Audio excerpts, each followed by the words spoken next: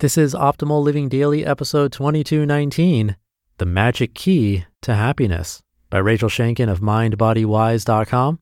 And I'm Justin Malik. And we're going to jump right into today's post as we optimize your life. The Magic Key to Happiness by Rachel Shanken of MindBodyWise.com. Is there a magic key to happiness? Some days feel like a chore. From the moment the day starts, you know that challenges await you. Not the good kind, the ones that you dread. You're putting out fires or doing a job that feels meaningless. On these types of days, you wake up knowing that your day is going to be another unfulfilling one, a day where the clock feels like it's moving backwards. No matter how much you try to change your perspective and your mood, nothing shifts. We've all had days, sometimes months, like this. Then you hear a little voice inside of you that says, if you just had blank, then you would be happy. Fill in the blank here with any of the following: the right relationship, a great new pair of shoes, more dessert, a bigger house, a better body, more money, a job you loved, a great vacation, a new gadget, etc. That voice inside you is your internal happiness scavenger.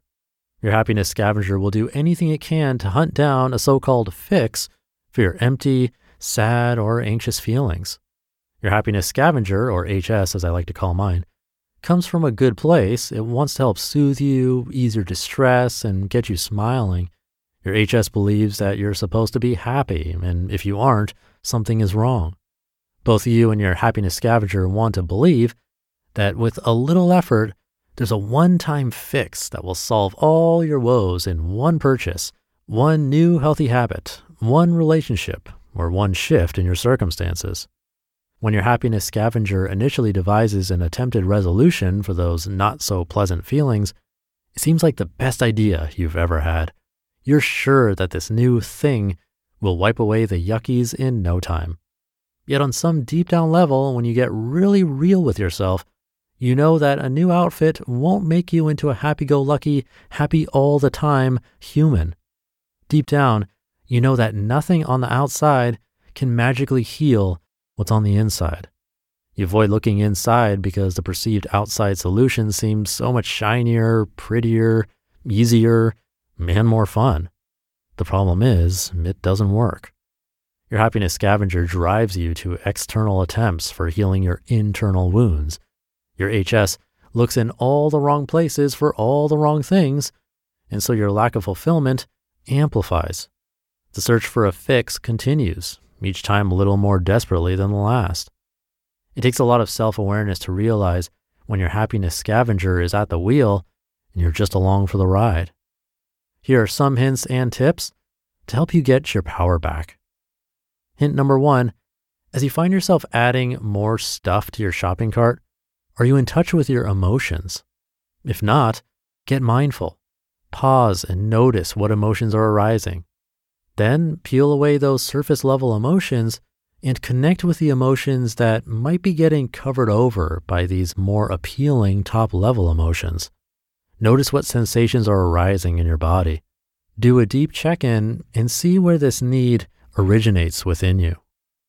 Hint number 2, when you're on a mission for those new shoes or that Hollywood movie magic relationship and you haven't paused to see what you're really experiencing within, that's a sign that your happiness scavenger might be on the loose.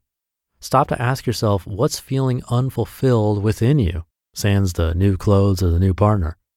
Ask yourself what wounds are still open. What parts of you are calling out for some love and attention? Do some self-care and self-soothing to tend to those parts first. And hint number 3, each time you seek out the next best thing when you thought you got it last week and the week before, that's a sign. Notice if your imagination has you playing out scenes in your head about what your life will be like when you have the perfect blank. Catch yourself in the momentum of your fantasy life or identity or relationship or body, and instead explore holding off on chasing the external fix to be with your actual reality. Unfortunately, there is no magic key to healing. There is no golden ticket to never-ending joy. There is no elite entry into the land of happiness.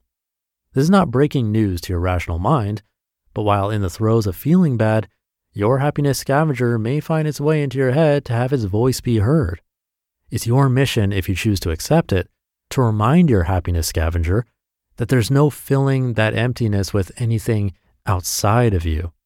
To generate more happiness, take control back by reminding your HS that it doesn't come from the outside.